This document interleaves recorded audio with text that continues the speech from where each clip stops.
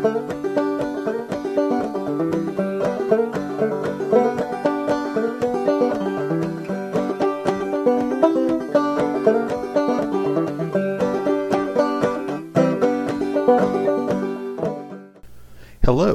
I'm Matt Carpenter, and this is the Good Life Podcast. Hello, we are here today at the Good Life Podcast with Dr. Alastair Roberts. Alastair he got his PhD from Durham University in the UK. He is a scholar of biblical theology and ethics. He works for the Davenant Institute, as well as he's written for Theopolis, which many in our listening audience are familiar with. Also, Mere Orthodoxy, written for them as well. He has several podcasts, one that he is currently producing right now on the lectionary, that is daily scripture readings, where he will read from the Old and New Testament and give an overview of some of the deeper theological insights in both of those readings. So, Alastair, thank you very much for being with us today. Thank you very much for the invitation.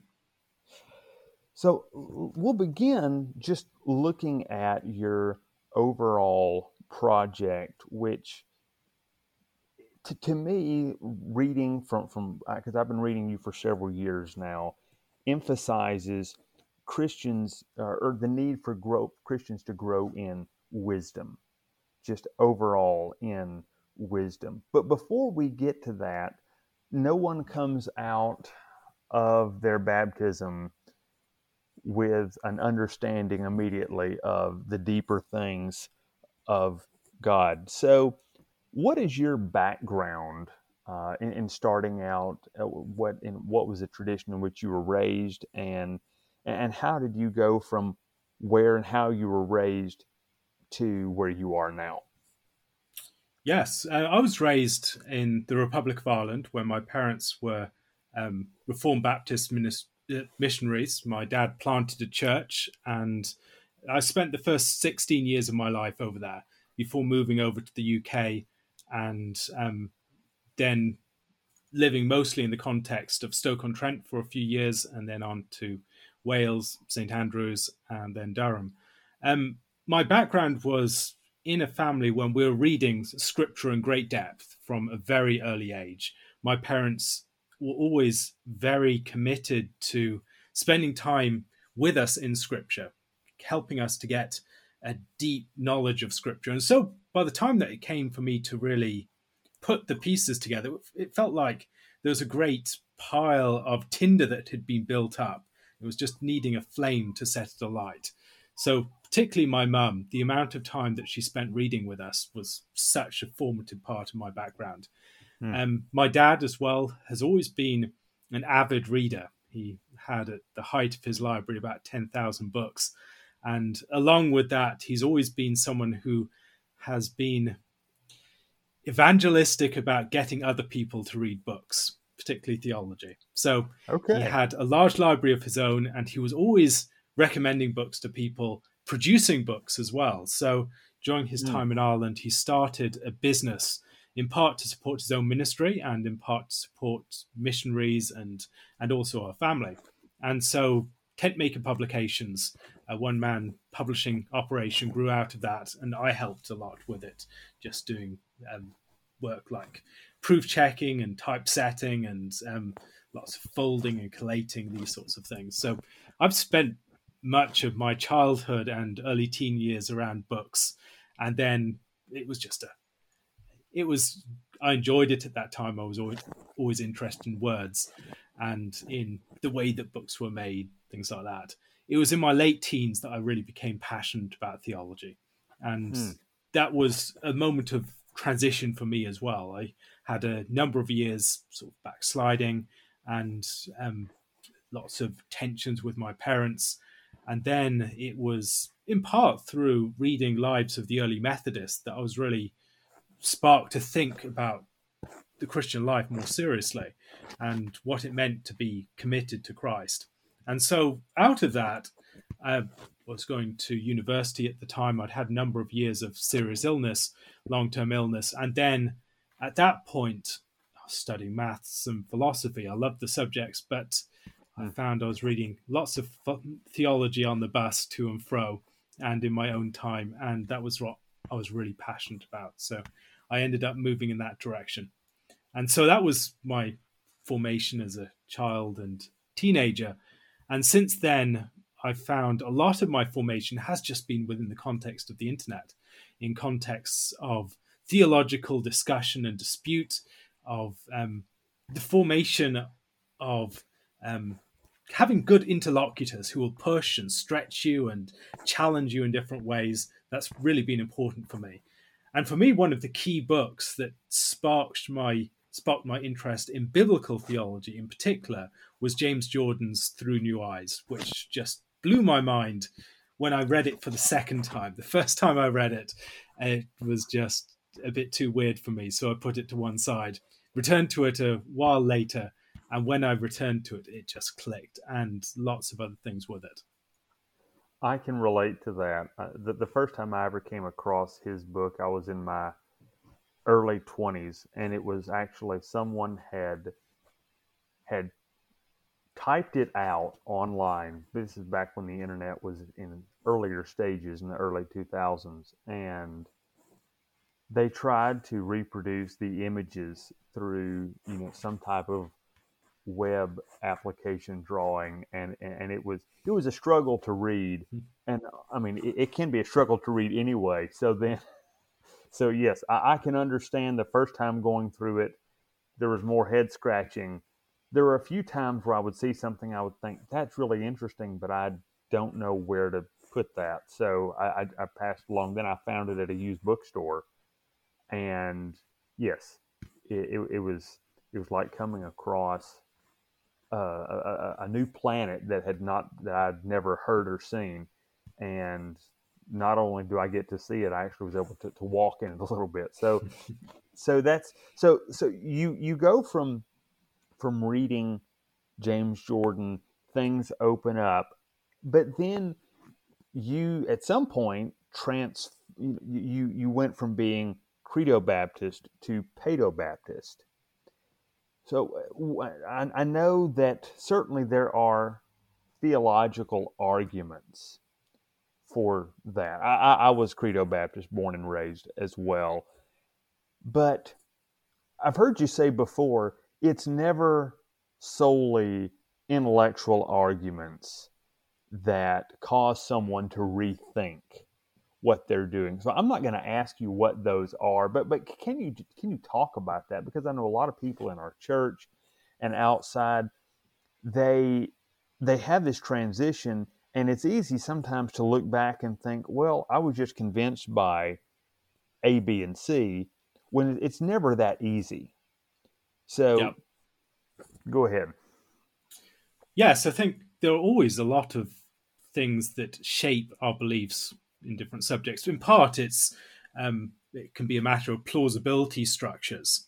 There are lots of different factors that make certain beliefs more or less plausible. So once you've, for instance, been reading the Bible in a particular way and seeing the coherence of the text across the Old and New Testament, the plausibility of pedobaptism shoots up. It doesn't necessarily mean you're going to straightforwardly switch to a pedobaptist position. You could still hold on to a credo Baptist position, but it really shifts the balance of the arguments in favor and against. Other things like the way that you consider the tradition of the church and the history of the way that these baptism has been viewed and practiced. Things like the way that you experience children within the life of the church, the way that you think about salvation. And for me, that was one of the issues, that the question of assurance and how do you think about the way that we are addressed in scripture and in the sacraments. And for me, there was a key moment where I realized, or not so much just a moment, but a period of time when I realized the importance of a salvation that comes to me from without. So it's not based upon my personal experience. And I think there's a great danger for many people from a Baptist background of depending upon a certain experience that you've had. Now, having a certain experience of Christ's grace and goodness in your life is incredibly important, and everyone should have a knowledge of the reality of the work of the Holy Spirit and this sort of thing. The problem is when that becomes the basis upon which you're building everything else. That can be something that really causes problems if you're looking for that for security. Your own experience, your own feelings, they're not the most reliable things. And so it was the point of realizing that baptism, as with Scripture, is a word of promise and grace addressed to me from without, that I am called to grasp hold of by faith and to find security, not so much in my own experience of a conversion or whatever like that, but of God's promise. And the point of faith is not so much the experience of faith within myself. That's a secondary important thing. But the most important thing is that faith reaches out to something outside of itself. It reaches out to God's promise and his grace. And that is presented to us, not just in the word, as we see in the gospel presented in the Gospels and in the epistles, and also as we read it in the Old Testament, Christ seen in the veiled way that we find him in the Old Testament narrative, but also in the sacraments, where the grace of Christ is addressed to us in a very particular and individualized way. And I think for me also it was other things that changed the plausibility balance, things like realizing the importance of the body. And our bodies are addressed in a way that we can often forget that the very basis of our identity is not just in our minds or our wills or our choices, but it's in something deeper than that, just the very existence of being a body that people can act upon. And so before I had any will or any subjectivity or any agency, I was a body, and I was a person who was addressed in my body as a body. And that is something that I think baptism recalls us to in certain respects. Baptism is a statement that my body is claimed by Christ. My body is marked out for resurrection on the last day. My body is a place that is no longer just my own to use as I will. My body is to be the limbs and organs of Christ. It's also to be the temple of the Holy Spirit and to be treated in that sort of way. And so just as we might think about a child who's adopted into a family, the point of the adoption is not so much just something that happens that moment in time, nor is it just looking back to something that's happened previously and sealing that, although it is both of those things to some extent. Rather, it has as its aim the inclusion of that child in the fullness of the life of their new adoptive family. And so baptism is always forward-looking. Baptism looks forward to the baptized person's full entry into the life and enjoyment of fellowship with God and his people. And the more I realized that it was a promise addressed to me, something that I needed to take hold of by faith and live out. And the point was not so much, had something happened in the past that this is bearing witness to, but what happened in the past was not so much in my experience, it was the work of Christ, but right. I'm being included in his life. And as I grasp hold of the promise extended to me in this baptism and live out the meaning of my baptism by faith, I can find great blessing and assurance. And I think this was also realizing this was the strength of the Reformation understanding of baptism. It's an unsinkable ship, as Luther would call it, or the idea that you can always return to your baptism, that baptism is never something you outgrow. It's not like some infusion of grace, like being fueled with some grace, and then after a period of time, the gas of grace is running out in the tank, and right. You maybe have to go to get some other source from penance or something like that. That's not how it works. Rather, we can always return to the promises that were declared to us in our baptisms. And baptism is not looking back to some event that I had in my conversion experience that I'm declaring publicly. It's looking back to what happened in Christ, and I'm baptized into his death and his burial in anticipation of sharing in his resurrection. And so for me, that shift was part of a broader constellation of shifts that were happening in my theology, and particularly focusing upon a recognition of the grace of God addressing me from without. So that there's a lot that you said right there. I can tell you've thought about this more than most people probably have. And a couple of things that really jump out to me is your emphasis, and I know that this is part of your emphasis in all of your writing, the importance of the body.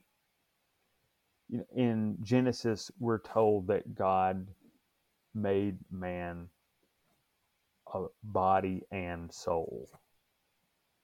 And in our kind of modern reformed circles, at least in some of them, the idea of the body is, well, we take that verse to say actually what Moses meant to write was that we're just souls, and the body was just an extra inclusion in that. But this is, baptism is not something that only happens invisibly.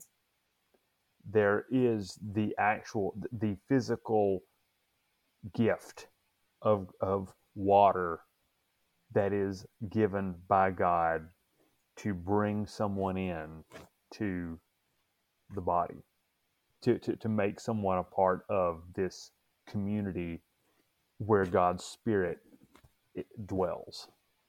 So you also mentioned there the difference, and for me, this was significant in going from being Credo Baptist to Paedo Baptist, was the idea of this is not simply the first of many commands that I have to follow. That's a common thing, that baptism is simply, it's obeying one command, and then there's a whole lot more that you have to go to. Whereas this is a gift. This is just a gift. And especially when someone is baptized as a covenant child, they have nothing to do with that. It's all that child. The child is a gift from God manifested as his love to him or her. So that's a wonderful picture of grace in general, because otherwise, if you don't have that, if covenant baptism is not given, then that child is left with some rather unpleasant alternatives. I mean, and our theology has to go one of several ways. I mean, it's either that we have to develop an age of accountability of some variety, or in some cases we have to just say that the child is kind of maybe halfway in and halfway out, because they come to church but they're not fully converted. So there's not as many positive, joyful options for the child who's not actually brought in to the covenant officially in baptism. So anyway, I don't know if you have any additional things to add on that, but Yes, I think it's important just to recognize also, if we focus so much upon baptism, what qualifies someone for baptism, we tend to see it so very much as the sort of approved stage. Something has gone through the assembly line of conversion, and at the end you have the approved sticker that's placed upon them. And that's to miss the fact that baptism is so fundamental to lifelong discipleship.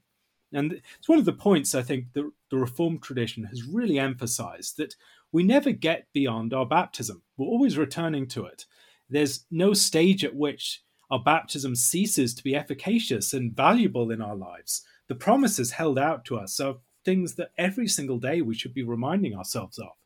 And that's something I think, just thinking about the importance of the body, that can be helpful. That when I think about my body, it can be very easy to look at myself in the mirror in the morning and feel, oh, I'm not looking too great today. And I'm feeling my mortality. I'm feeling my weakness. I'm maybe feeling the guilt and the shame that comes with the body, because our bodies we tend to think about shame and guilt very much as things of our mind, but people feel these things deeply in their bodies. They feel trauma. They feel the shame for what people have done to their bodies or what they have done with their bodies.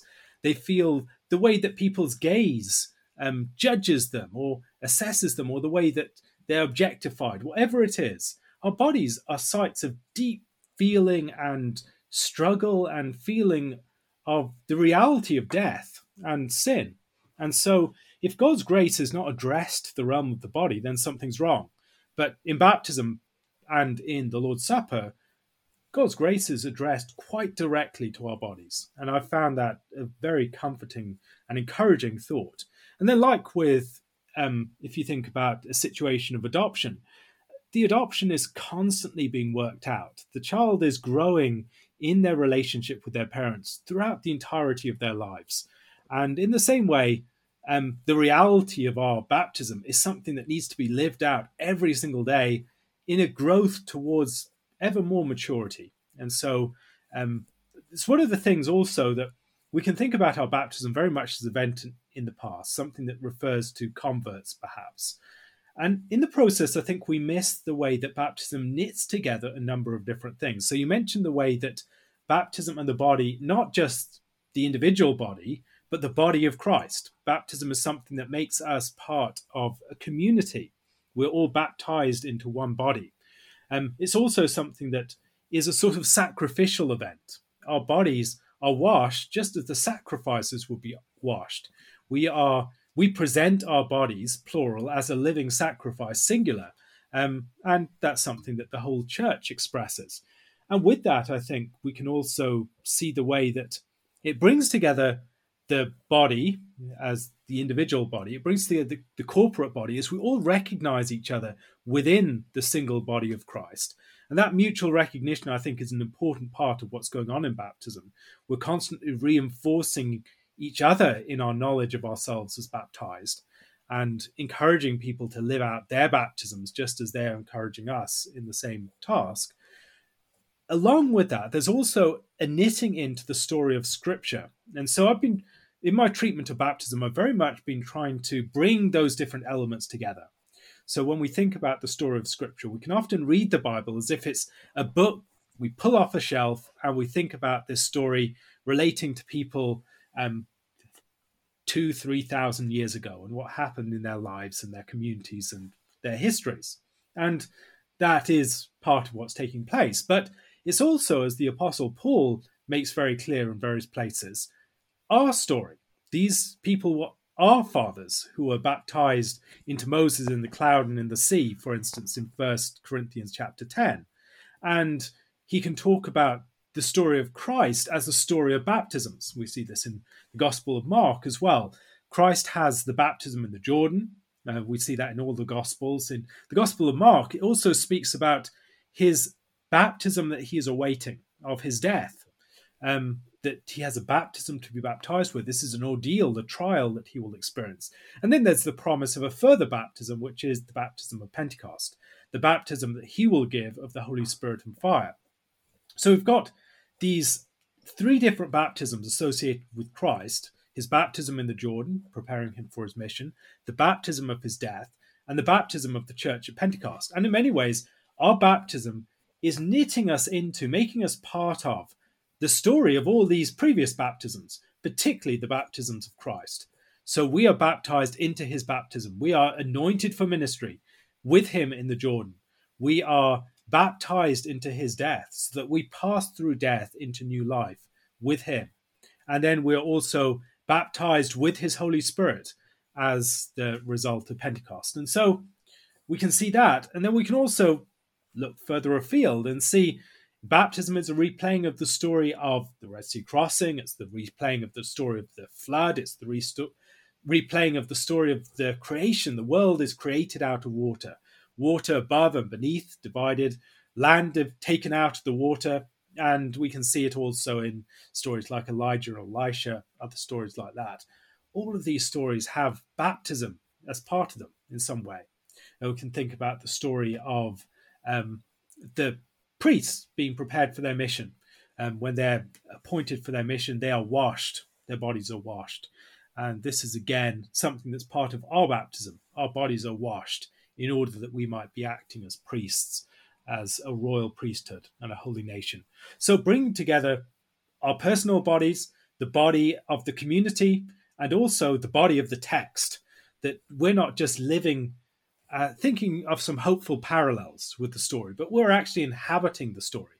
It is something that we're embodying, as it were, even more so. But if you think about what is a Shakespearean text, what is a Shakespearean play? Is it a book you pull down off a shelf and read in a high school English class? Or is it something that you see primarily on the stage as it's performed and lived out? In the same way, Scripture primarily exists as it's lived out, read in the community, and embodied within its life, as the Psalms are sung, as we recount the histories, as we exhort each other with its words. And that's where we see the Scripture. And baptism is in many ways an entrance into the Scripture as an inhabited word. So, with all that you've said there, all that we've discussed, you are bringing a perspective on Scripture that is something well above and beyond the older grammatic historical method of interpretation, which is what most people, most church members, and even many ministers that's what they're accustomed to. So we read Scripture, and it's like the Shakespeare play that you take down, and maybe you have read Macbeth 13 times, but it's only something that you take down and you read because you like these different characters, and they're interesting and evil, and it's a good story. But then you put it back.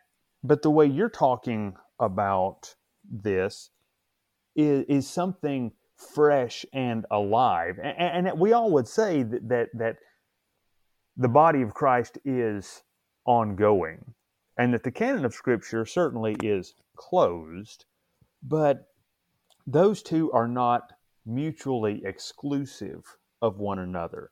So for the new Christian, or let's just say the young Christian, who is hearing this and says, I don't know what to do with all this. How can I see it the way that he's seeing it?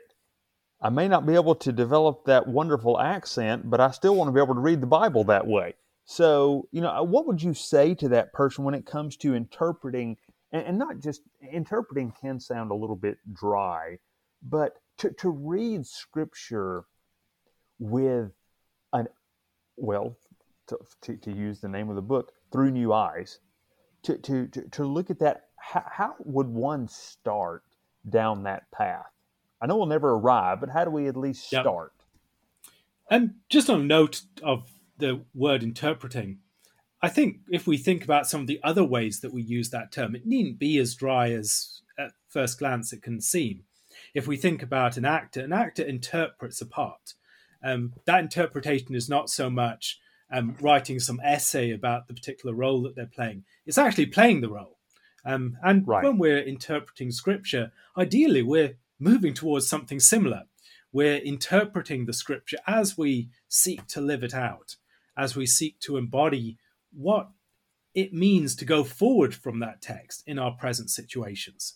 And so the text addresses us in a way that we have to attend to where it's coming from and the context from which it's speaking these sorts of things, but never just ends there. It's always moving us forward, and our act of interpreting will drive us into actual practical communal action.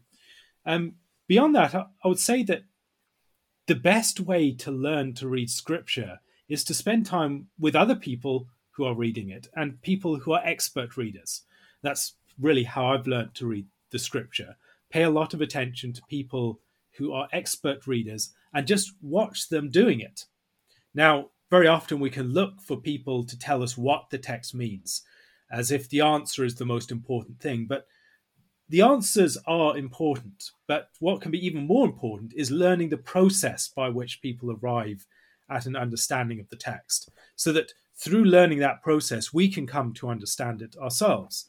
Now, that's one of the reasons we're given pastors and we're given teachers in the church, that not that they can do the work for us, but that they can help us to move ourselves towards the position where we understand these things, not just because they've told us that this is the meaning of the text, but we can see how they arrived at that meaning and follow their lead and go into other texts, even without their guidance as a point, and realize we can follow the lessons that they've taught us in how to read the text and read these other texts.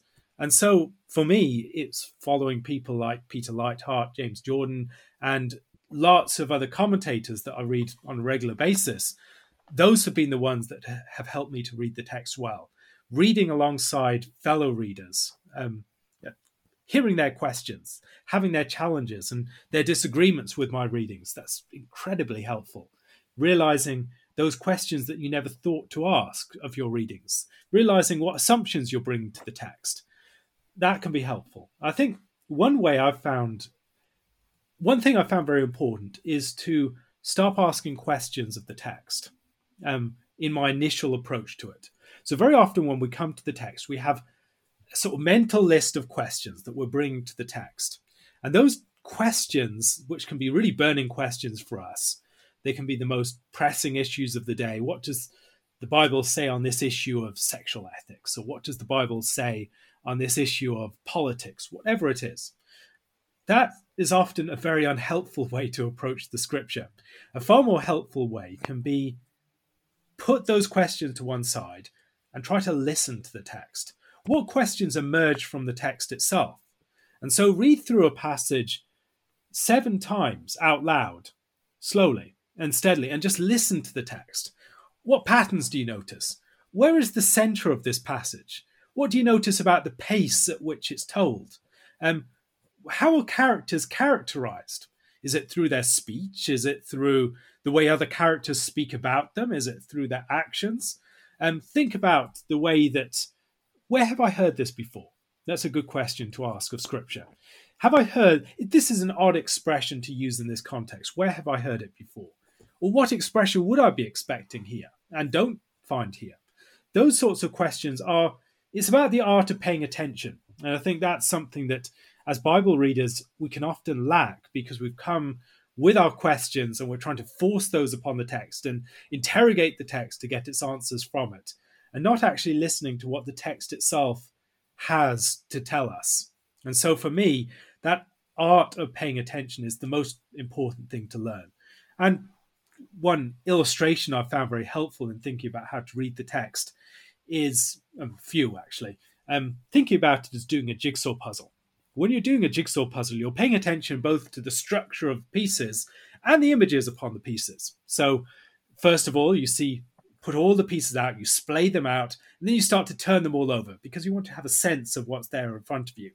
And then you start to gather the edge pieces, particularly the corner pieces. That gives you a sense of the shape of the text and then of the puzzle. And then you start to cluster pieces together according to the image. So all the sky pieces go in a big pile and you think, okay, I'll get to those later on when lots of other pieces are put in place and I have a sense of where they fit. And not tackling those straight away can be helpful. I mean, same way with you reading scripture, Revelation is the sky pieces. Leave that till later on.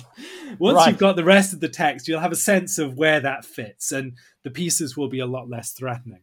And then as you're going through that process, you'll start to see smaller clusters. I don't know where this piece fits exactly, but I know it fits over there.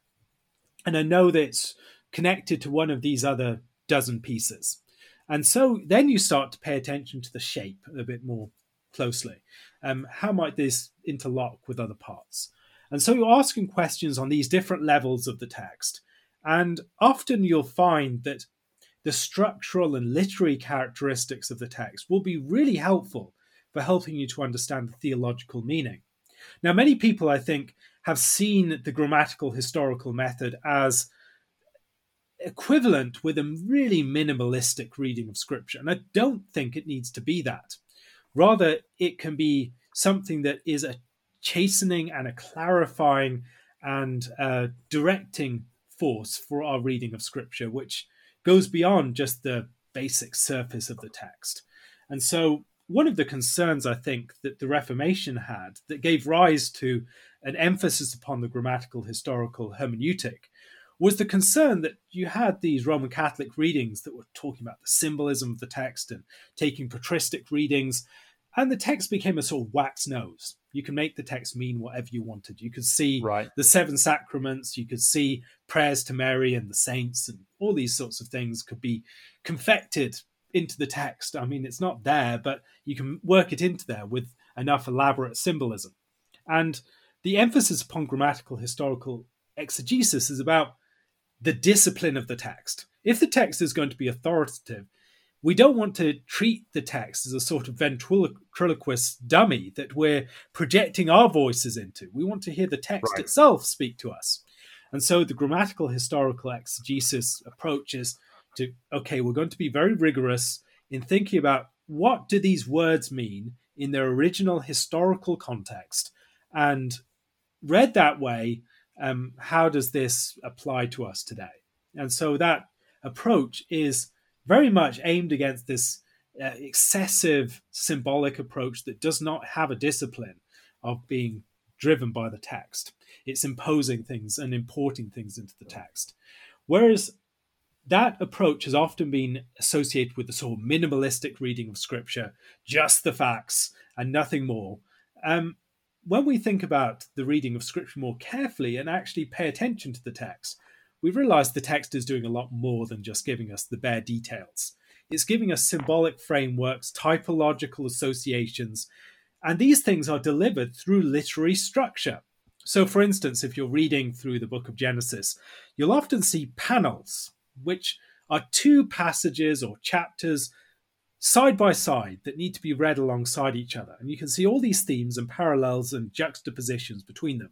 So an example would be Genesis chapters 18 and 19, where you have the story of Abraham visited by the three angels. He's seated by the tent door in the middle of the day, and they come, and then he bows to the ground, runs out to meet them, bows to the ground, invites them in for a meal.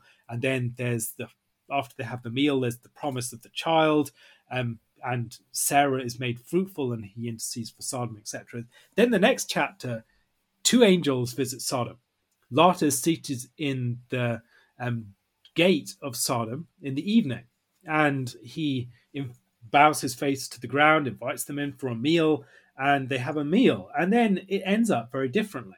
Rather than the barren woman being made fruitful, Lot's wife turns into a pillar of salt. So it's the incredible image of barrenness.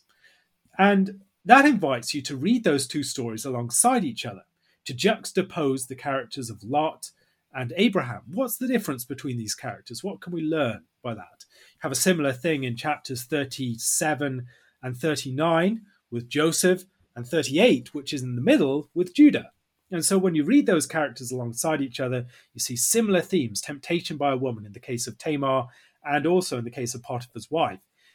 Tokens of recognition presented, both in the case of the story of Joseph and the presentation of the bloody tunic that suggests that he's been killed, and then also in the story of Tamar presenting the tokens of Judah that prove that she's more righteous than he.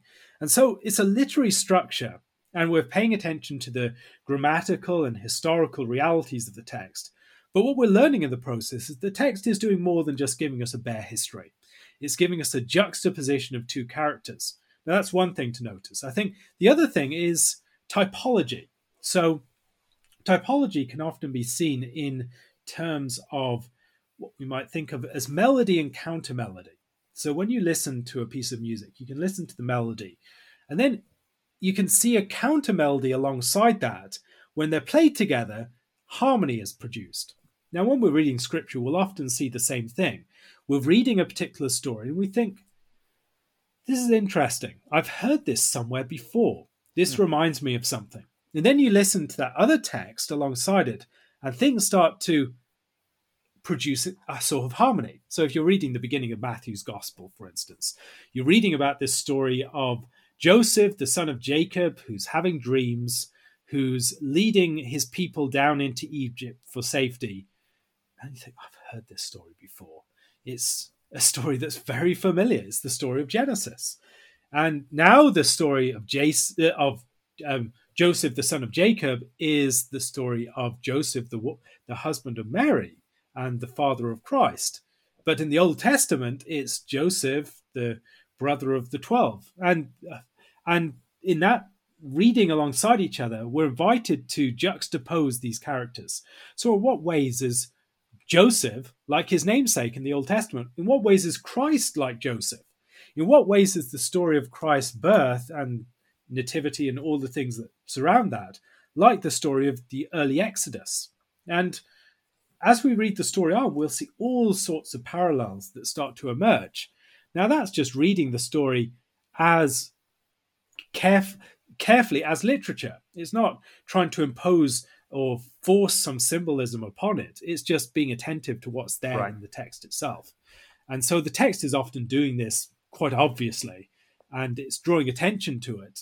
And really what we want to do is to be those who are engaging in a sort of grammatical historical reading, but not a minimalistic one.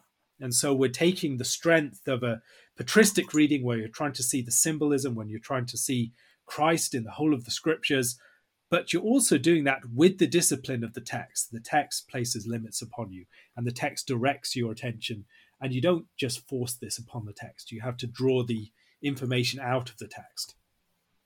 So as you were talking, it reminded me of really that balance that is wisely given to us by our Reformed fathers, because on one hand, I know of and have been a part of churches in the past who turned grammatical historical interpretation of Scripture into that minimalism you were speaking of. So consequently, for a time, I was drawn. The first people I ever came across who didn't do that, once I started studying outside the confines of where I'd been raised, were Roman Catholics, modern Roman Catholics. And it actually, thankfully, it was men like Peter Lightheart and others who kind of allowed me to see it's possible to read Scripture as inspired literature, not just as a theological mechanistic system of you turn this knob, you do this, you apply the fuel, and you crank the engine, and now you are saved. You are a Christian, and as long as you confess your sin, all of that. But on the other hand, when I was a pastor, I had a church member well over a decade ago who at one point said, I've been studying some great incarnational theology. Are you familiar with that? And I said, yes. I said, and he said, and I'm about convinced by this one author that I'm reading that homosexuality is actually biblical because it allows us to incarnate our desires that we have. And I said, whoa. I said, we need to back up here.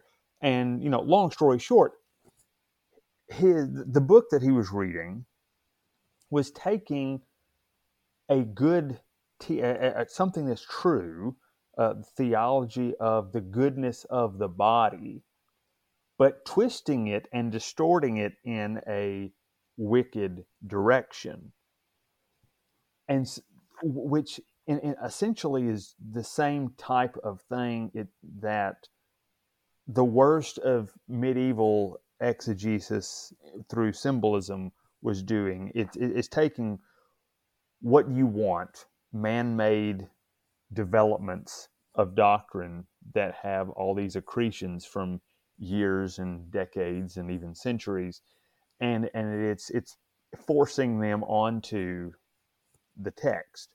So we do that the same, with different things today, even in our liberal evangelical circles at times. And it's not just liberal. Anyone, because our hearts like finding ways around confessing our sin. We don't like, seeing our sin. We manufacture things that aren't there. So it's helpful for me to hear you talk about the good of that balance between appreciating the grammar and the history while also appreciating that Scripture is literature. True, I mean, literature in its best sense. I So, think one thing I've found helpful is recognizing the way that people will use the idea that scripture is literature and methods of interpretation as a way to avoid the force of scripture. So people interpret away the force of the text, or they try and evacuate its meanings, or just place enough doubt upon them that, okay, we've got these texts we can line up against homosexuality and homosexual practice, and we can knock each one down one by one, or at least throw enough doubt upon each one of them one by one that we don't have to pay attention to them. Now, that is not how we're supposed to read Scripture. We're supposed to read Scripture by paying attention to it and by following its guidance wherever it leads. And so I think one of the things that I'm constantly encouraging people to do is not to take their bearings in studying the Scripture from the arguments that we have with other people. Rather, our bearings should be taken from the Scripture itself. Follow the Scripture's leading and see where that takes you. And often it will take you a lot further than the arguments that you have with other people. Even if you're trying to maintain the truth, you'll find that there's only so far that you can defend it against someone who is really determined to reject it. Because Scripture directs us in a number of ways that can't be defended with absolute certainty against anyone who has a hostile interpretation or approach to the text, or who wants to dismiss the text. It's just not possible in many cases. But if we are attentive to the text will lead us a very long way. And so my encouragement to people is just spend more time with the text, a lot less time fixating upon the arguments. And it just leads to a healthier approach to the text, I think, more generally, than people who are going to the text constantly to try and win the latest argument that they're in. right. Scripture is not an encyclopedia of proof texts, in other words. Yeah. So, and then that will give us some an on-ramp to shift into one more line of discussion. And that has to do with the general concept of wisdom for the Christian. So, so we've talked about interpretation of Scripture. We've talked about, one element being baptism and just a sampling of how that is seen in a broader perspective than what, many of us were accustomed to probably growing up, if we even were accustomed to hearing about that at all. So you've written before, though, about the wisdom versus what some would say, the biblical worldview system that we currently have. And I know you've also talked about just the term biblical itself with a little trademark symbol next to biblical, that I found liberating, actually, because as Protestants, we rightfully claim that we don't have to follow the Pope in whatever his latest ex cathedra declaration is. However, often you can have a minister or, different ministers who will stand up and say, this is a stereotype, so I don't have, it's not one particular example, but thus saith the Lord, libertarianism is scriptural. It is the biblical way. Walk therein. This is the old path of Jeremiah, or something like that. So talk about wisdom and what are the what is the correlation that it has, but also what is the difference between wisdom and the biblical worldview system that's really come around probably in the last 20 years or so? Yeah, so I think worldview is used in a number of different senses. And so I've tended to focus upon the more dominant ways that it gets used within the culture. There are forms of biblical worldview teaching that I wouldn't have that much of an issue with. So just as a Right. proviso at the beginning, I think when we're talking about worldview, often what I'm thinking about is a whole pre-packaged system of thought that declares itself to be biblical or the Christian way of viewing these sorts of things. And it gives you potted answers for all these different questions. It tells you in a couple of sentences what's wrong with all these different opponent theologies. And there are a number of issues with what's going on. Sometimes the issue is that it takes a primarily sort of medicinal approach to the world. So you've got all these hostile and unchristian belief systems going out there, and you need to take your shots against them. And so the important thing is that you develop immunity against all these false teachings. Now, you don't raise healthy kids on medicine. Ideally, what you need is to give them a solid meal, to give them something that's a healthy, rounded diet. And so ideally, what we're trying to do is not give people a worldview system. We're trying to give them a deep knowledge of the world. So not the worldview, we're trying to give them an exposure to the world that will enable them to speak with a Christian understanding to all different areas of life. Now, that's not given in a sort of potted system that can be transported from one place to another very easily. Wisdom approach is very attentive to the specific situations that someone can find themselves in. It's a lot more attentive to those sorts of factors. You can also think about it as the difference between thinking that there is an abstract system that has all of the answers to your problems and thinking and recognizing the importance of practice and developed skill. So it's like if you give someone a recipe book, and even if they read through it several times, have it by their bedside table and read through it a few times, it's not going to make them an expert cook. The person who's the expert cook is the person who's practiced working with the ingredients, has really gained a proficiency in that, and has had the guidance of the book to direct them along the side. And that's There's really how our knowledge. Exactly. And when we're reading scripture, it should really be like that. It shouldn't be just this. The scripture itself warns against this approach of treating the scripture very much as words apart from actions, but yet we're trying to practice and interpret it in that fuller sense that we discussed earlier. When we're reading the text, we're not being given a prepackaged system. We're being given understandings that we need to relate to our specific situation in ways that are attentive both to the text and to what it can bring to our situation and to the situation that we're bringing it to. So when I'm thinking about my culture, cultural setting, I need to be very attentive to what makes people tick. What are the institutions that we're working within? What are my habits? What are the stories that orient me? What are the practices that have formed me? And then you're trying to speak Christian truth into that, which takes a lot more wisdom, improvisation, prudence, discretion, and these sorts of things. Whereas I think worldview was very attractive for many evangelicals because it saved them from having to do those sorts of things. And evangelicals have always, I think, one of the strengths of evangelicals has been a sort of activism, that we want to get out there, we want to do the Lord's work, and we want to be practical Christians. And that's great. That's what we should want to do.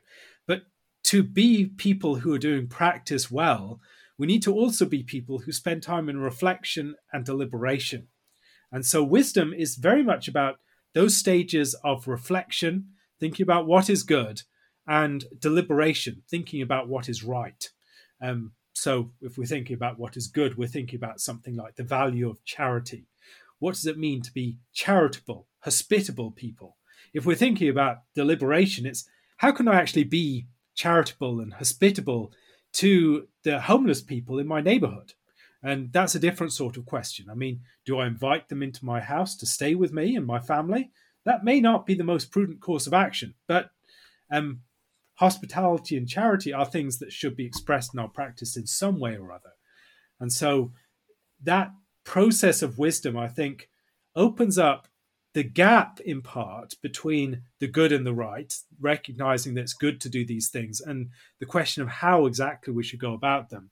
A lot more attentiveness to context, a lot more appreciation of our responsibility, that we can be taught these things, but ultimately the responsibility comes to us in the process of deliberation and reflection and then practice. How do we metabolize these truths? And then the other thing that you mentioned, for instance, about libertarianism and the way that a pastor might teach that from the pulpit, is recognizing the difference between different modes of speech. So the pastor who's speaking from the pulpit is speaking with a way he's presenting the authority of Christ's word to his flock. And so if he's presenting something that is his own political opinion from the pulpit with the same sort of authority, something's gone wrong there.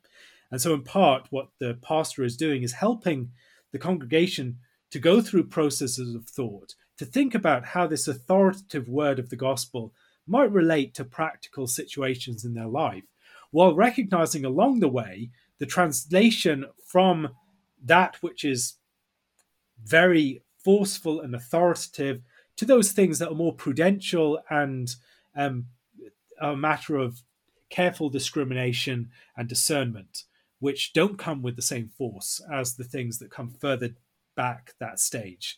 And so a lot of wisdom is about recognizing that movement and the way that we undertake that in a circumspect manner. And I was not saying specifically that a pastor should be muzzled in day-to-day life. That was not my point.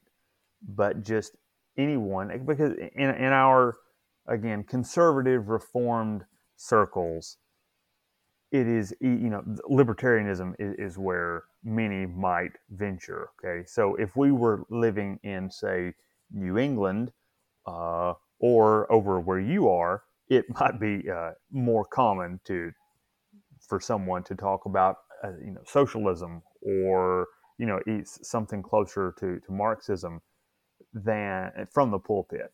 But either way, it's been helpful for me to see that Christianity is not an ideology the way that it is, the way that there are so many other ideologies that vie for our attention, because those are really dangerous. And whenever someone latches onto an ideology, and even when they turn Christianity into that, which I think you can see in some of the more radical Puritan movements, and you have your area saw some of the worst of that quite a few years back, but it threatens the peace of a society when enough people become ideologically motivated in their choices. I think terminology that Jordan Peterson has introduced me to that I find very helpful on this is ideological possession. When people are functioning in terms of an ideology and they're not actually relating to actual persons, they're not actually relating to specific situations, they're thinking out of this grand narrative that encompasses the whole of the world, and everything gets forced into this narrative. One of the things that I think a wisdom approach helps us to recognize is we have no grand narrative of that ideological kind. We have, in the narrative of the gospel, it's a rooted, grounded narrative. It's a narrative of something that happened in over the course of many centuries and millennia in primarily the Near East. And it's something that relates to our lives. We become part of that narrative. But that narrative is not a grand system into which everything gets forced. And there's a lot of room for thinking about different ways that can apply in different situations. So we're not treating Christianity as an ism. We're recognizing what it means to be Christian and what it means to be wisely political, for instance, in one situation may not be the same as what it looks like in another. So I, for instance, am quite appreciative of the monarchy over here in the UK. That doesn't mean that the US should have a monarchy. Being in favor of the royal family, for instance, in the UK, doesn't mean that you have to support that sort of thing in every single country. You're paying attention to the local situations and Right. conditions and recognizing that things change from place to place. And you're relating, I think, particularly in our situation, where so many people's thinking and lives are lived on social media. You're not dealing with people as abstractions and ideas. You're dealing with them as specific persons made in the image of God with particular contexts and needs. And ideology can get in the way of that. It can make it very hard to be attentive to people and to recognize how they don't fit. And what you'll find, the more time you spend with people, most people don't fit the tidy ideologies. They stick out in all sorts of unusual ways. And we're trying to recognize that. And that's part of what wisdom involves, to appreciate those things that make situations particular and distinct, and then relate with attentiveness a story that is the fundamental narrative of Christ, trying to improvise in a faithful manner that story within our context. And so when you're improvising, you're paying attention to what information your context is giving you, what other people are giving you, and you're trying to respond to that in a way that is faithful in character, in a way that follows on with the plot that has happened beforehand, and all these sorts of things.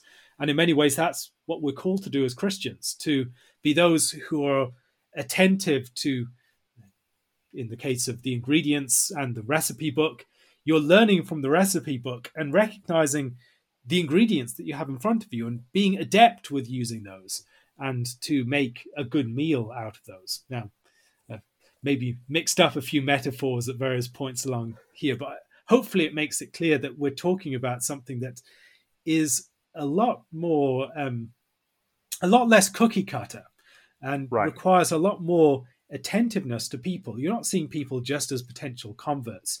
You're not just seeing people as vehicles for ideologies and philosophies. You're seeing people in their distinctiveness, and what you're trying to do is elicit that distinctiveness from people. What makes this person tick? Rather than trying to force people into an ideological box that you know how to knock people in that ideological box down. That's not how it works.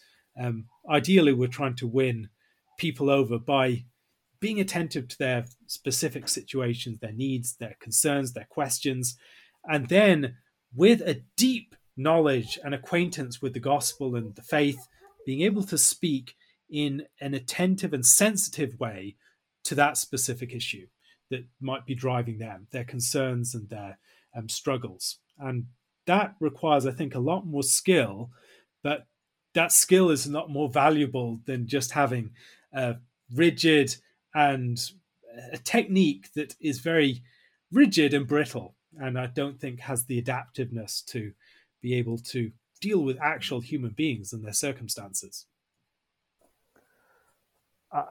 I agree. I do have to say that after the last few presidents that we've had over here, my appreciation for your monarchy has gone up exponentially, particularly with the lovely lady who's seated on the throne and has been for quite a while. It's I can't help but admire her more and more. But that is, seriously, that is something that it's a helpful lesson to hear, that we should not force people into neat boxes, because they're made in the image of God, and each one has a soul and a body, and as Lewis said, will one day stand before God and will either be a creature of astounding beauty and loveliness, or something that we would shudder to ever look upon, and we have no idea, I think another one or thing the other. another thing about it is recognizing, as you say, we're all people made in the image of God, and we're all inhabiting whatever ideology people have. They're still inhabiting God's world. Yes. They may not recognize it, they may not admit it, but it's still the case they're inhabiting God's world. And so we have so Right. much in common with them. They're trying to work against the grain of reality, and yet they will constantly, despite themselves, recognize that reality because it insistently comes through. And so, what we're trying to do often is draw people attention to what they already know on some level, and yet are trying to resist and recognizing the world, the ingredients of reality are playing in our favor.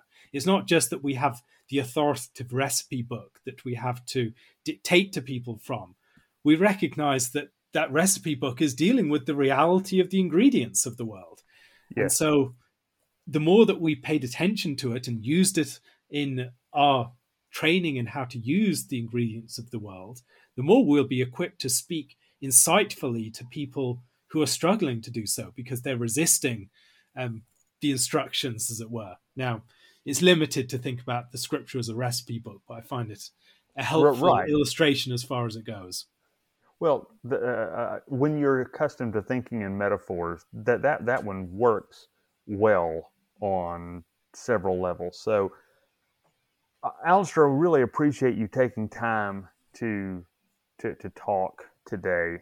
This has been a blessing. It's given me a lot to think about now, and for people can, if they want to read your work, I know they can go to your website, alistairadversaria.com, and I'll post a link to that in the notes for this. And also, you've written a book with Andrew Wilson. Is that his last name? Okay, called Yes, Echoes of Exodus. And if all of you are interested in going a little bit further, Alistair talked about reading with someone who is what he said, a master, one who has experience. He did not, because he's humble, say put his name in there, but I would say reading Echoes of Exodus is a good place to start in trying to look at Scripture this way, but also his podcast on the biblical readings of the Old and New Testament from the lectionary. Alistair, which lectionary is that you are using? it's the ACNA Book of Common Prayer from Okay. 2019. It's Okay. available online. Right. It's online for free. But if you want to just get an idea, it's not very long, usually 30 minutes or less. And I've benefited from it. So check that out. And anyway, so thank you again. We appreciate it. And may the Lord bless you in all of your work. Thank you.